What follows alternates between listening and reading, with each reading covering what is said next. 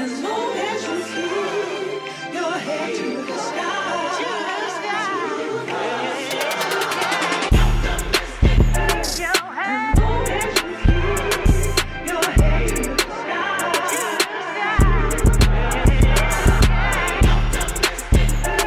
As long as you keep your head to the sky.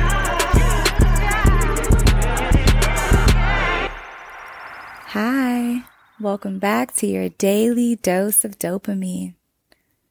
I come across a lot of inspiration and solid gems on social media. I generally share with friends, but I saw this quote by Dr. Thema on Instagram, and I knew that I wanted to sit with it myself and perhaps share it with you guys. Dr. Thema said, "Heal so that you can hear what is being said without the filter of your wounds. Heal so that you can see what is before you beyond the blinders of your wounds." I instantly thought about the times that I received constructive criticism but immediately took offense. I put my guard up. I became defensive. I also thought about the times that I was having a conversation with a romantic partner or a close friend and immediately shut down when they shared what I had done that affected them.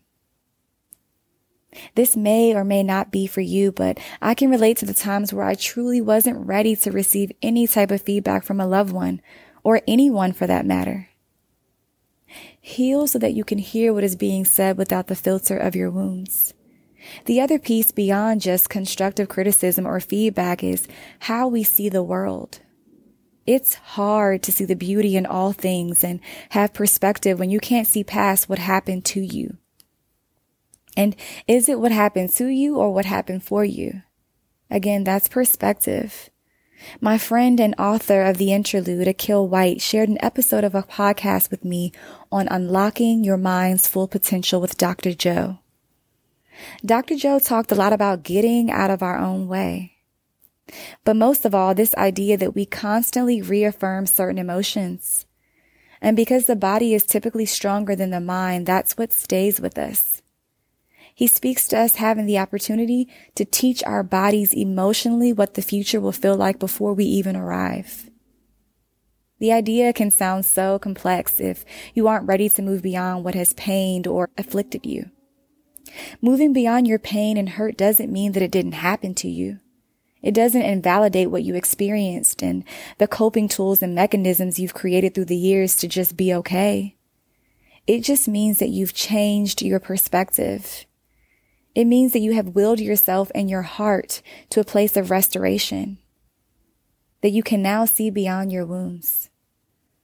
Dr. Joe also speaks to the difference in living as a victim versus the creator of your world. I don't want to constantly reaffirm, relive, or validate the pain that I've experienced, nor do I want to continuously peel back the scabs from the wounds I've accumulated through the years. In my previous dose on identity, I shared us moving beyond our past and not being defined by those things. This directly aligns with that as well. So again, we heal. We must heal. Healing for you may be taking yourself out of a triggering relationship. Healing may be setting specific boundaries alongside an accountability partner who will encourage and empower you to stick to your boundaries until you're strong enough to do it on your own. Healing for you could be weekly sessions with a therapist that challenges you. Healing could be picking a new hobby that distracts you from thoughts of self-doubt and unworthiness. Healing is all of these things and more. Healing is what you decide you want it to be. All I'm asking is that you start. Start with identifying and claiming that you need to heal in whatever area of your life. Actualize and personally normalize your right to prioritize what you need. Heal so that you can see the world properly and receive the world the way it was meant for you to receive it.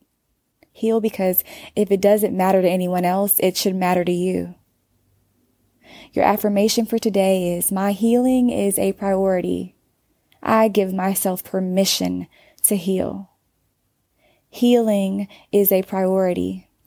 I give myself permission to heal. Thank you so much for tuning in to your daily dose of dopamine. As always, we love your feedback, so feel free to rate, review, subscribe, and share with a friend. We'll see you again. All right. Bye-bye.